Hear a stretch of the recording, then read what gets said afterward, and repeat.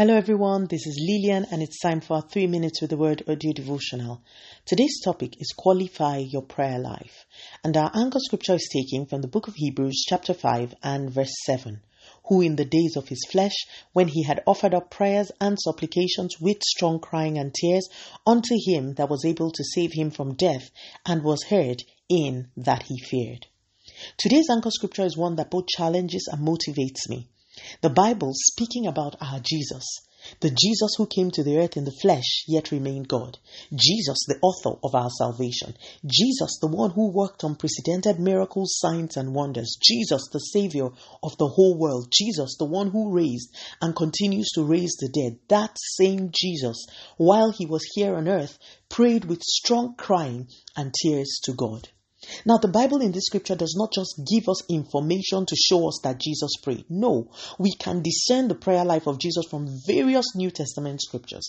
The Bible in this scripture describes or qualifies the kind of prayer that Jesus did.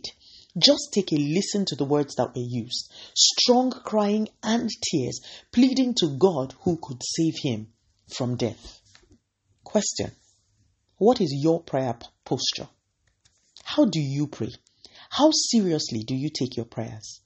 My point is this: if Jesus could not afford to be casual or careless in the way he prayed, Jesus, who knew what his assignment was and was in constant contact with his Father, how on earth do you think you can go through life praying casually and carelessly?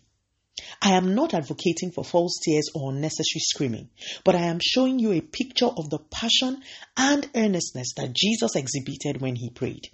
Can you remember the prayer in the Garden of Gethsemane?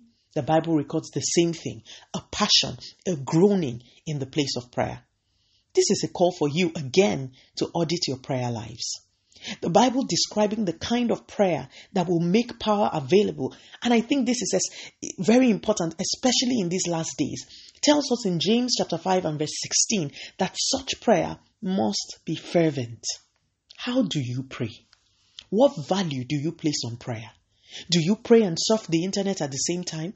Do you pray and respond to chats and messages and even phone calls? How seriously do you take your prayer life?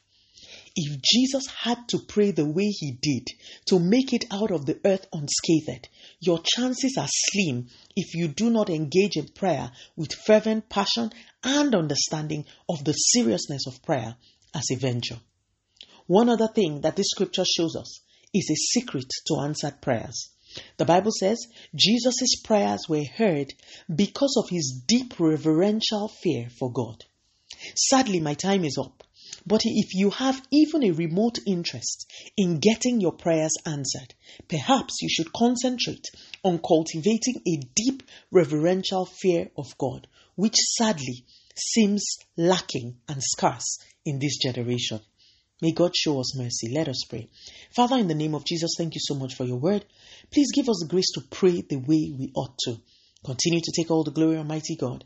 In Jesus' mighty name, we have prayed. Speak to you again soon. If you are blessed, please drop me a line on audiodevotional@yahoo.com or on our website at www.3minutesaudiodevotional.com. You could also follow us on Facebook, Instagram, YouTube, and Twitter at 3 Minutes Audio Devotional. Remember, wrapped up in God's word is all you need for your change to come. Love you and bye.